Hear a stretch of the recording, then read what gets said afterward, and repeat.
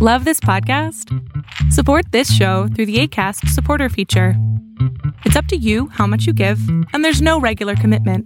Just click the link in the show description to support now.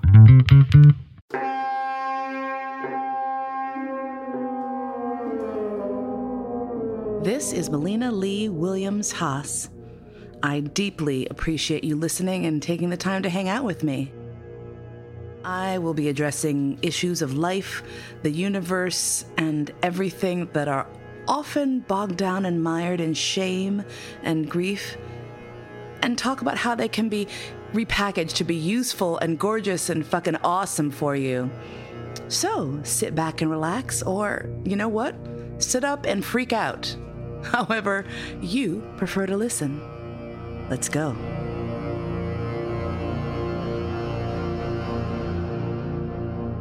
You know when the tea is so good that you just linger and linger over that first pot, and then it becomes a second pot of tea, and then it's 2 a.m. and you're like, damn, we're still talking? Well, that kind of happened with this episode. It's a two-parter. So sit back and relax, or don't. Do what you want to do, but just keep in mind that part 2 will be coming next week. If you're someone who is curious about kink and BDSM but has no doggone idea where to start, I got you. First off, I'm the co-author of a book called Playing Well with Others, the guide to exploring, navigating, and discovering the kink, leather, and BDSM relationships. You can find that on Amazon, and I'll put a link in the description. But let's say you want a more personal one-on-one interaction. I got you, fam. Go to thekinkdoula.com. It's TheKinkDoula. You may be familiar with the concept of doulas from childbirth, but what about rebirthing yourself? What about going deep within and uncovering the secrets and wondrous discoveries that maybe, just maybe, have been hiding from you, or you've been hiding from yourself for a long time? You want to talk about your secret fetish, your kink? Perhaps just you're curious about how to expand your mind a little bit more into becoming the person you truly want to be. Contact me at thekinkdoula.com and let's see who you can become.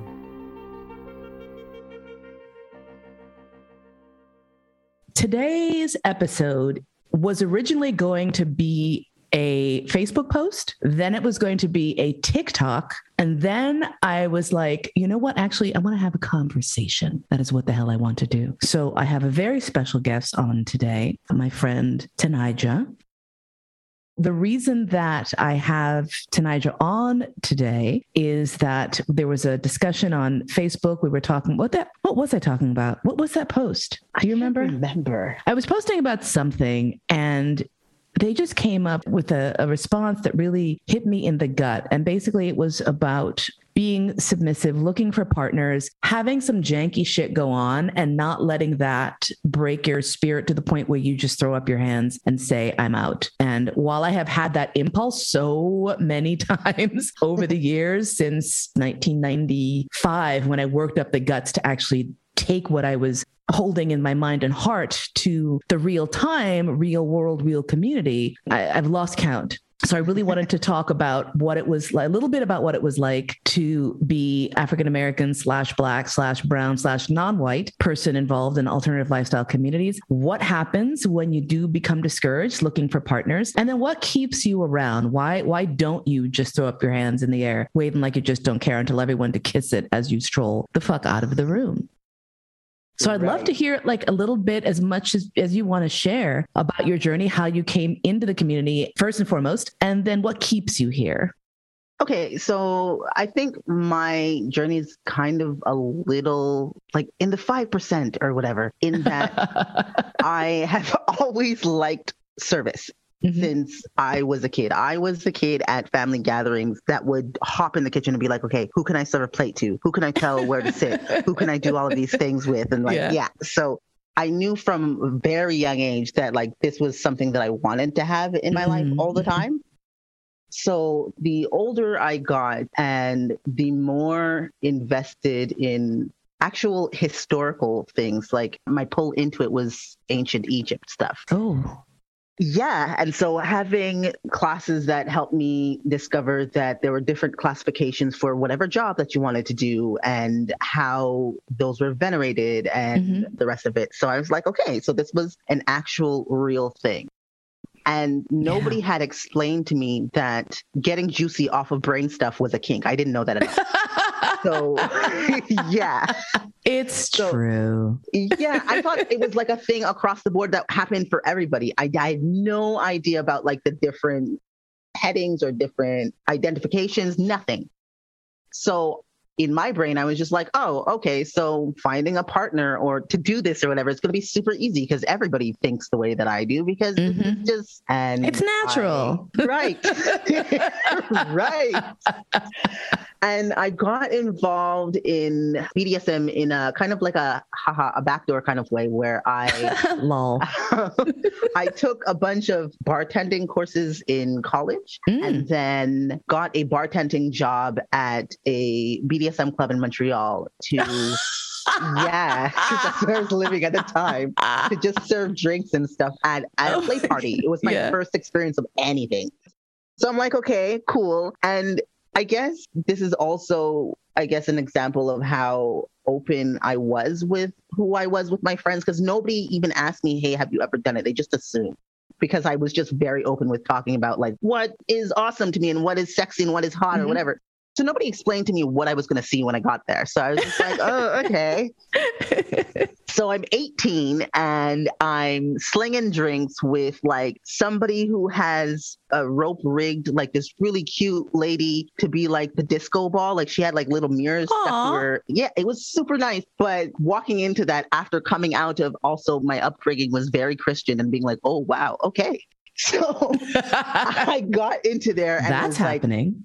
Yeah. And it was like, all right, I guess I'm doing this. And did the job for the whole night and was able to have the experience of people reading me and assuming where I identified. So a lot of people, this is what was my first time of like figuring out like, oh, this is how people in the scene probably see a lot of Black women, where without question, people were bringing me their subs on leashes and stuff and being like, yay, you can like have them for like 15 minutes or whatever, and not realizing that no, I'm not a top at all. Oh, right.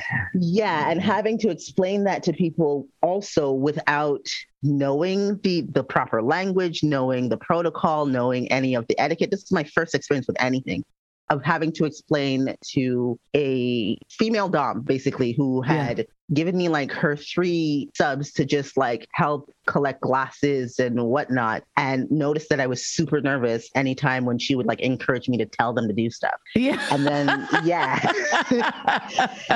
and then when I explained to her, like, no, I don't, this is uncomfortable. I don't know how to deal with this because this is what I like doing. Like, I like collecting and things. And she was like, oh. And very immediately, she told me, like, this is rare. So you have to be careful with who you share this with, was her advice to me. And I didn't understand. I was like, wow, really interesting.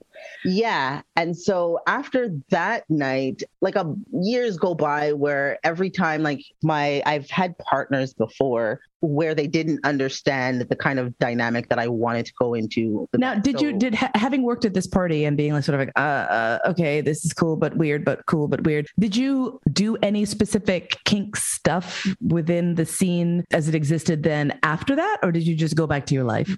A bit of both. So I went back to my life, and being the like nerd that I am, I was like, there has to be books. There has to be some explanation for what I saw and what's going on. So I did my research, and having done the bartending gig at that one club, I was able to ask the club owner, like, hey, can I like come to other nights to just see what's going on? And then they explained to me what a munch was. So I was like, okay, so it isn't just this weird, like seedy, oh, do this in secret type of thing, blah, blah. And so at the time, I didn't have time to go to munches because I was in school. I was also working a regular job and I was in theater. Like all of my time was just pressed.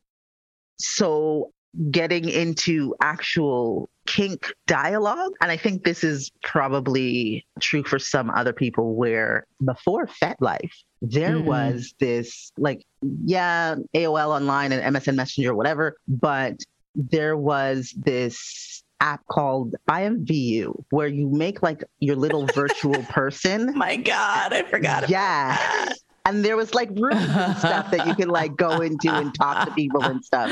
This is how I got involved in all of that. That's amazing. Yeah. So what happened with that was like, I also RP basically kind of like fanfic, but it's basically, it doesn't have to be off of fanfic. You just make a story with another person. And I had 3 partners that I wrote with like at a constant who were just like, hey, let's like bring our story to IMVU. So we did. And then for me, I was like, this IMVU had so many rooms. And I was like, okay, there has to be a room that can explain to me like what I'm still like interested in, like gay writing. And that's when I started to go to IMVU. And then I got on FetLife via IMVU. And that's so my first long-term, I guess, dynamic. I found my top on IMVU. Yeah. And that dynamic lasted for 3.5 years. Holy shit. Yeah. Okay. That's so amazing to me.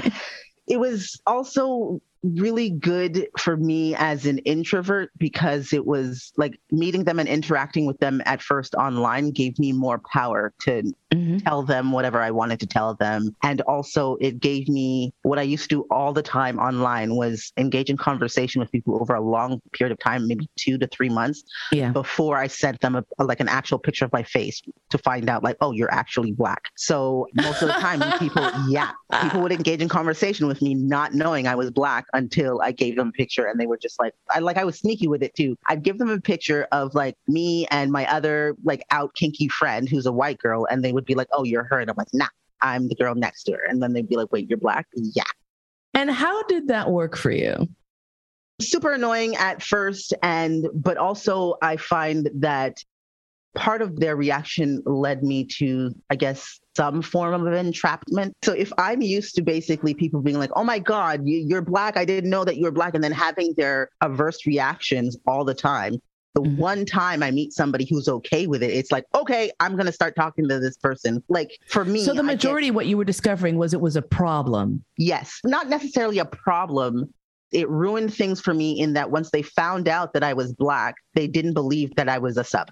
They automatically transferred like, oh, you're the one calling the shots and stuff. Like, this is just a temporary thing. Or you're a switch where I'm just like, no, this is like, and it would make them even more uncomfortable when I would use like, no, I'm actually like a slave. And they would. There is so much to unfucking pack right here in this shit. I was like, oh my God. Okay.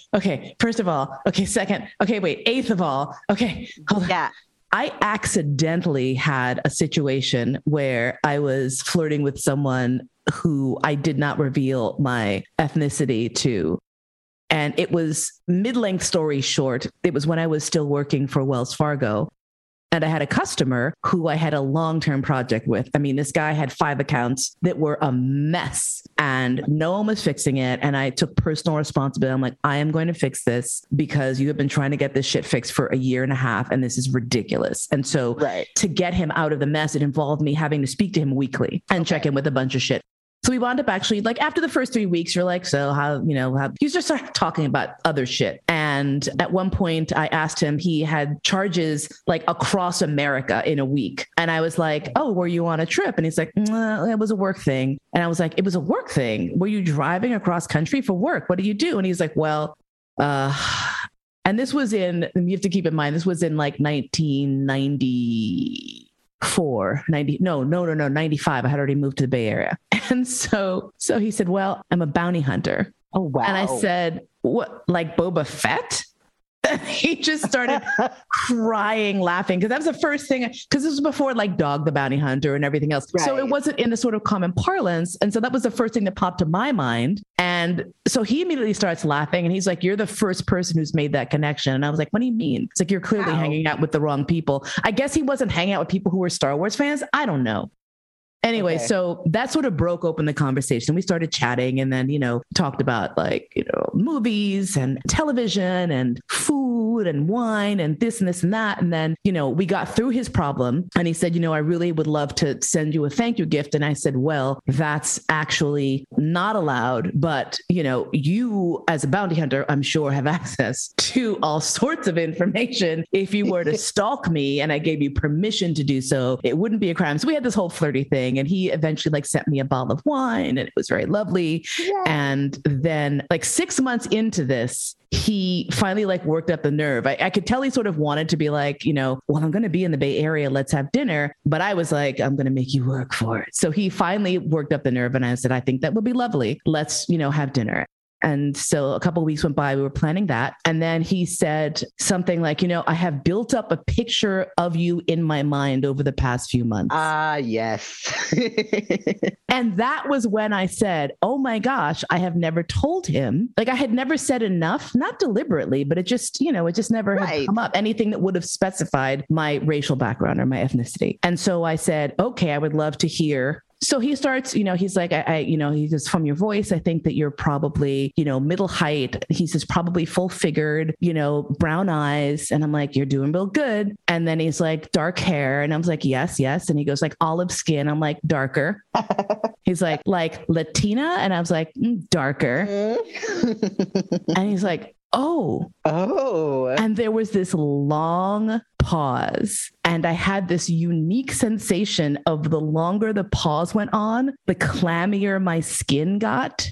Yeah. And I just felt this sinking in my stomach. Yeah. And the silence became so painful after 45 seconds or something. I finally said, so you understand I am Black. And he said, I had no idea. And I said, oh, it sounds like that actually matters to you. And he's like, no. And I was like, got to throw him real fast and never heard from him again. Yeah, I definitely understand those feels a lot. God, it was so...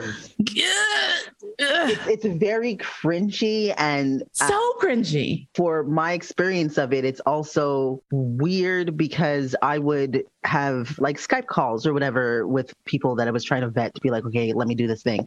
Mm-hmm. And the silence was always broken by the quote of, even online, and I hate this, even online, getting the quote of, but you're so educated. And me being like, what does that have to do? Yeah. What does that have to do? You're just a fucking racist. You're just a racist. Exactly. And then having that realization that for the past 3 months, I've been talking to a fucking racist. Yeah. I mean, the thing is that what I want to know, in the back, what do the racists feel? At that point, do they start checking themselves? Has any racist person had the blind taste test and failed and then gone back and re-examined their shit? Does that happen? What is happening with them? If you are a converted racist, please send a message to thepervertednegress@gmail.com. Because I would love to know. PERVERTEDNEGRESS.com. Send me a fucking email. You can anonymize it, whatever. But I really want to hear. We need to hear from you. Yes, because most of the time when I got that kind of reaction, it was first of all, so glad that I never had this reaction face to face as many times, because it would have been crazy dangerous, because most of the men would react in a way where they would be like, no, that's impossible, then ask for more proof, for more pictures, where it gets close to hold up a newspaper with today's date on it to make sure. And it's okay, guys, just, yeah, I'm Black. And then doing their own, these reactions were so bad, their own paper bag test, which way they would just ask me, okay, so one of your parents has to be white because you're not that Black. And I'd be like, wait a minute, what the fuck? Oh my God. Yeah, where they're just well, you're brown, you're not Black. And I'd be like, no, I'm very Black. Both my parents are Black. I'm Black. Well, is one of your parents white? No. So trying to find that loophole in white supremacy, where I was just oh God, for the past 3 or whatever months, this person is very racist. And so they would either not talk to me or just get very upset and very mad and then accuse me of stringing them along and lying and you're not real sub because you're dishonest and stuff, where it was just like, Did you ask? On top of that, it's like, did you ask? And it's also, I'm very sorry if you've made these assumptions based on A, my education, and B, what I sound like, because that doesn't determine anybody's like ethnicity or race. So to this day, I still do get the reaction of like, okay, so one of your parents has to be white, where I'm just like, well, no, I'm very blackity black. Like I can't really, like, if you did they, I mean, this is like the fight I had to have with people when Colin Powell was like well known, and people like, oh, well, I'm like, no, he's just Jamaican. He's just a light-skinned Jamaican dude. He's just a light-skinned guy. He's just light-skinned. Look at his parents. They were light-skinned. Everybody light-skinned. It's light-skinned family. So like, for me, relax. To make people uncomfortable, I have now started telling people like, well, maybe down the line, some white slave owner like buffed one of my ancestors, and this is why I'm this color now. But I'm telling you right now, both my parents are black. So like, I mean, we can't go back and trace all the rape, but you know, there you go, right? It's the assumption is what kills me dead. I remember I saw this comedian years ago, a Chinese comedian, and he walked on stage. This was at like the Laugh Factory or one of these, you know, back when you used to go to comedy clubs, like because it was fun. It was cool. Saturday, yeah. They would just be like, please come in, 2 drink minimum and it's free coming. And my boyfriend and I went to see this comedian, gets up, Chinese guy, just stands there looking at the audience for a minute. And you know, like if you just stand on stage and you don't say anything, eventually the audience like starts to eat itself and doesn't know what to do. Yeah. And so after like a minute, he finally grabs a mic and goes, I just wanted to see y'all's reaction before I started talking. And everyone's like, ah! Nice. Like a Chinese guy with a Southern accent and I sat there going, oh my God. And I feel like an asshole because my mind was just blown. Yes. But it was so great what he does. And his whole thing was, he was like 3rd or 4th generation Chinese. They had been living in Texas since like World War I or whatever. And like the stories that he had about just people being awful to him in every way possible in the South and in Texas and everything else. And I was just like, oh my God, that's amazing. So we all make those assumptions, right? Like it was surprising to me to see someone who wasn't a white person, because I just have so much of an attachment of Southerners either being black or white, because that's how I came up. Yeah. You know, that's what I saw. And I'm like, oh no, there's everybody. I had that experience when I was like 9 and I was visiting my family in Trinidad, and this man who looked like David Suzuki spoke like my dad, and I nearly crapped my pants. I was like, what? And he also knew, like, I could not hide my expression. He was like, yep. Yeah. What I sound like. And I'm like, what? Oh my God. So like, this is the thing. I'm not letting racists off the hook, but I want to say that there is an aspect of it of familiarity. And for me, like if I meet someone who's not white and they have a New York accent, it doesn't faze me because I grew up in New York and because I saw people from every conceivable ethnic background and combination speaking English with a New York accent. Like that was just the default. Now you get outside of New York and then I start to have the sort of like, it's not familiar to me. I didn't grow up in it. So that would be that startling moment. You know, I would be as startled as you were if I heard someone, you know, a white person speaking with that accent. You're just like, whoa, whoa, whoa, whoa. But are there people who aren't black living on these islands? Yes. Are they going to have the local accent? Yes. Yes. Yeah. But the assumption is where we now to segue into the thing that gets my hair fucking straight up off the top of my head. Is the assumption that your ethnicity or your background informs your role in the dungeon. What the fuck? So my experience within the community has been, now that I'm not in the community, I'm able to see that I've experienced trauma and it was very toxic for the simple reason that where I live, literally no word of a lie, the only Black person for the 2 years that I was in the community, two or 3 years that I was in that community. And everybody treated me like a diamond in the rough because it was like, she's very, again, intelligent Black woman who is like identifies as a slave. Like we don't understand that and we don't understand how she came about it. And so it was every time that I went into any type of like munch type of situation, it always involved me having to retell my story of how I identified or why I identify the way that I do. And it to the point where like I could sit at a munch and time it to be like, okay, they're gonna ask me to say something, or they're gonna introduce me to another person that is like, hey, this is the other person that I've met. And then being the only Black person in a white community, you end up being tokenized against your consent. So anybody that spoke to me would definitely say, okay, yes, we're friends. And then they would put me up on a pedestal of like, I'm not racist, or I'm very open to everybody's identity because I speak to Tanaja, and this is what Tanaja looks like, and this is how she identifies. And then it further compounded my dynamic because my partner at the time was a white man. So it was like a lot of having to fight through layers of just systemic racism and like very passive white supremacy, because in Canada, a lot of the white people in the community anyway are very much like, no, we're not racist. We don't exclude or whatever, when they actually do. And when you call them out on it and nobody wants to say it's always your problem, it's never their problem. So it was like, that's why I left the community, especially after my last dynamic dissolved. There was no way that I was going to stay there at all, especially by myself with nobody who was help protect me. Nobody wanted to help protect me. Everybody wanted to use some form of either my education, my identity, how I spoke with people. I was bilingual, wanted to use me as some sort of like tool. So I just left the community outright. But leaving the community outright didn't stop me from my identity, because it's so ingrained in me.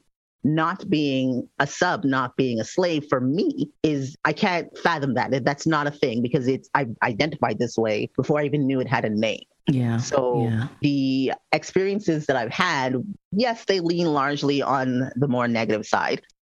It hasn't dissuaded me from pursuing a DS dynamic the way that I need it and the way that I want it, because my logic is, I exist, I'm real. There has to be some form of relationship or dynamic or person that is matchable for me. And then it's also the added experience with my experience in this community in Canada is that like people, if your identity changes, then people invalidate your, like, you're not really kinky because you started out as a sub and now you're a top, or now you're a switch. Yeah, so you're looked down on every time that you switch. And so when I left, initially, so growth is something to reject and to scorn? Yes. How does that even make sense? How are you? It's like when you come into the scene, you're just learning. The whole point is you're there to figure your shit out and bounce your ideas and bounce yourself and bounce your stuff off of other people. That should be celebrated and elevated, not rejected. That doesn't make sense.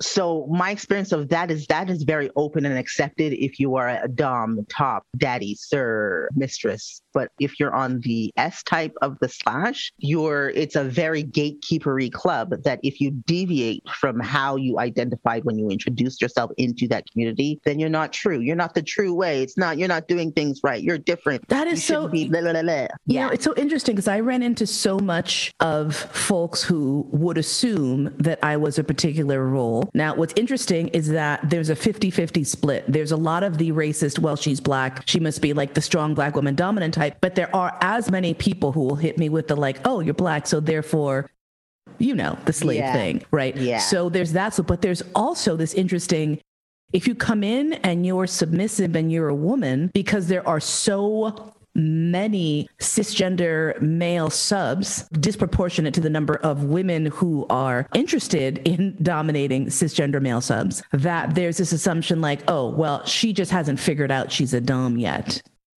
And so that happened to me more often than anything else. And I wonder if this is regional, if this is just the flavor of the predominant sort of vibe in the scene or what it is, because I'm sure that there's variations on all of these themes all over the world. Yeah, I think maybe it's regional because again, my experience was not that most of the cisgendered men that had a proclivity to like identify on the S type of the slash were switches. So they had an easier time, but for the very few scant people of color that I did meet within the scene at the time, they were either rope tops, mostly rope as well. Rope tops or just rope bunnies. But for service subs or service slaves or anybody that identified as I did was super rare, because also the way that I identify also plays out in my everyday life. Yeah. So people didn't understand, how can you be kinky in your real life and not have people be like, oh my God, I know that you're kinky because you're doing this stuff. And because what you do has nothing to do with being kinky. Like, anything can be kinky. What is wrong with people? My God. Yeah. So all of that experience kind of like helped me also build my interest in when I started doing my PhD, which was a mere fluke that actually worked. Yeah. Just my PhD. I'm just throwing that out there. Yeah. So PhD in sex and religion, which was like a little hilarious. Yeah. It's so, I'm so fascinated by the differences in region. I mean, and also, coming up in the Bay Area, there were so many people who were peers of or came up in the scene alongside Vi Johnson, whose book was thrown at my head by the first dominant I was in training / service to. For those who don't know, it's called To Love, to Obey, to Serve, Diary of an Old Guard Slave. And it was given to me as sort of like, the textbook for, this is a story of like a real, original, true with a capital T slave and blah, blah, blah. And I was like, oh, wow. So one of the scions of the leather community is a Black woman who identified as a slave. Fascinating data point. Let me just store that in my head. Then I read the book and I was like, ooh, I am not a slave. I was like, oh, honey, no, honey, no. I'm like sitting there at like 4 a.m. reading this shit. Like, girl, get out, run. Run. You're gonna take your ass the fuck. What the fuck is you doing? Go. Yeah. So like people knew, like people had a familiarity with that. So I wasn't breaking any barriers there, but I was breaking a huge barrier and saying, you know what, I'm going to put this book down and say maximum respect for what you went through, but that's not me. My assumption at the time, being, a little fresh baby sub, was that meant I wasn't a slave. Now, I was fortunate enough about a year or so later to actually meet Vi Johnson in person and like run up to her and be like, Vi Johnson, I'm Alina Williams. And she was like, I know who you are. And I'm like, I don't know why you know who I am, but okay. So anyway, I just wanted to tell you, thank you for your book, because it essentially saved me from pouring myself into trying to be a slave when I'm absolutely fucking clearly not. And she like just took a half a step back and looked at me and was like, okay, why don't you tell me why you think you're not a slave, young lady? And I was like, well, you did all this and this and that. And I just was like, I would never do that. I would, I would walk out before I would, but I was like, I'd tell you to go fuck yourself, blah, blah, blah, and yada, yada. And she's like, well, that's actually doesn't make you not a slave. That makes you the kind of slave that you are, and she said, this book was my story. It's not a guide for how to live. And so we had this whole conversation. And I was really struck by the fact that people, for the first 2 years I was in the community, had been very willing to explain to me why I was not a slave and why I was clearly not cut out for that. So I should just, be a bottom and be happy with that. Side note, as though there's a hierarchy and a progression. On top of that, which it is not a progression, okay? It is not a hierarchy. There are people who identify as submissive. There are people who identify as slaves. There are people who identify as bottoms. And just, for the general education, my differentiation is this. People who bottom generally are looking for a sensation. They're looking for an exchange of energy, maybe sexual energy, maybe kink energy, whatever that is, but they are not relinquishing their control. They are saying, this is what I want. And in fact, the job of the bottom is to make sure that their wants, needs, and desires are clear so that the person they're playing with can get the gist of that, which is why I hate the term topping from the bottom, because I'm like, that's the job of the bottom, is to make sure that the topping is proper. Whereas a submissive is saying, okay, I'm going to give you my power. There's the option that I will take it back. There's the option that it might be part-time, but you are submitting to maybe a scene or a situation or a person. And then slavery has to do with an emotional, physical, spiritual ownership, right? Like these are different things. It's not a fucking hierarchy. There's not a progression here. If the idea of someone owning you makes your skin crawl, then you're not going to want to be a slave. That's it. Oh, yeah. And that was a thing that I ran into a lot in the community where I was also saying the same thing. So there were subs that were coming to me in this kind of like starry-eyed, oh, I can't wait like to learn enough to be like you. And I'd be like, well, don't say that. That's not what you're doing is not like better or like worse than what I'm doing. It's just that I live a life, a different life than you. I grew up differently than you. I found my way here differently than you. This is how I identify. It doesn't make that me better than you at all, but like we're still on the same kind of like under the same umbrella. We just have like different ways of playing under that umbrella. And a lot of mostly older women that came to me with like, oh, you're so much better than me. When I came back with that kind of reaction, I would see like the light bulb go off and be like, so this is somebody definitely has told you for the longest time. Yes. That someone said someone fucked you up. Yeah. And having somebody who identified on that side of the slash tell them that like they're not bad or wrong or less than for identifying the way that they were was also telling to me to see the difference in confidence in the way that they did whatever they did after hearing that, where it was like, oh, okay. Because my experience most of the time this is just probably with the top sirs or doms or whatever that I was coming in contact with, were just highly intimidated by my questioning, because when I'm vetting people, I would ask why constantly. Yeah. And I find myself like I'm a really good people reader. So I would read people and ask why, where then people would then append to the fact that like, I guess I can't like bamboozle this girl because she's quote unquote smart. So I can't like outsmart her. Oh no, what do I do? So let her, So most of my search for me has been a little bit exhausting, because at some point when I get comfortable enough with that other person, I then realize that they're still very intimidated by me. And like I call it like I'm still driving and I don't want to drive. So every time that I have to like remind people, I don't want to pick the car. I don't want to drive. I want to sit in the seat. Take me to where you need to take me. That's it. And people still, again, the reaction is very like, why can't you drive? But why? You've been listening to All That and Mo. Thanks so much for spending your precious, precious time with me today. My podcast is produced by Cody Crabb. Theme music by Georg Friedrich Haas, as performed by Marcus Weiss. And I look forward to spending time with you again really soon.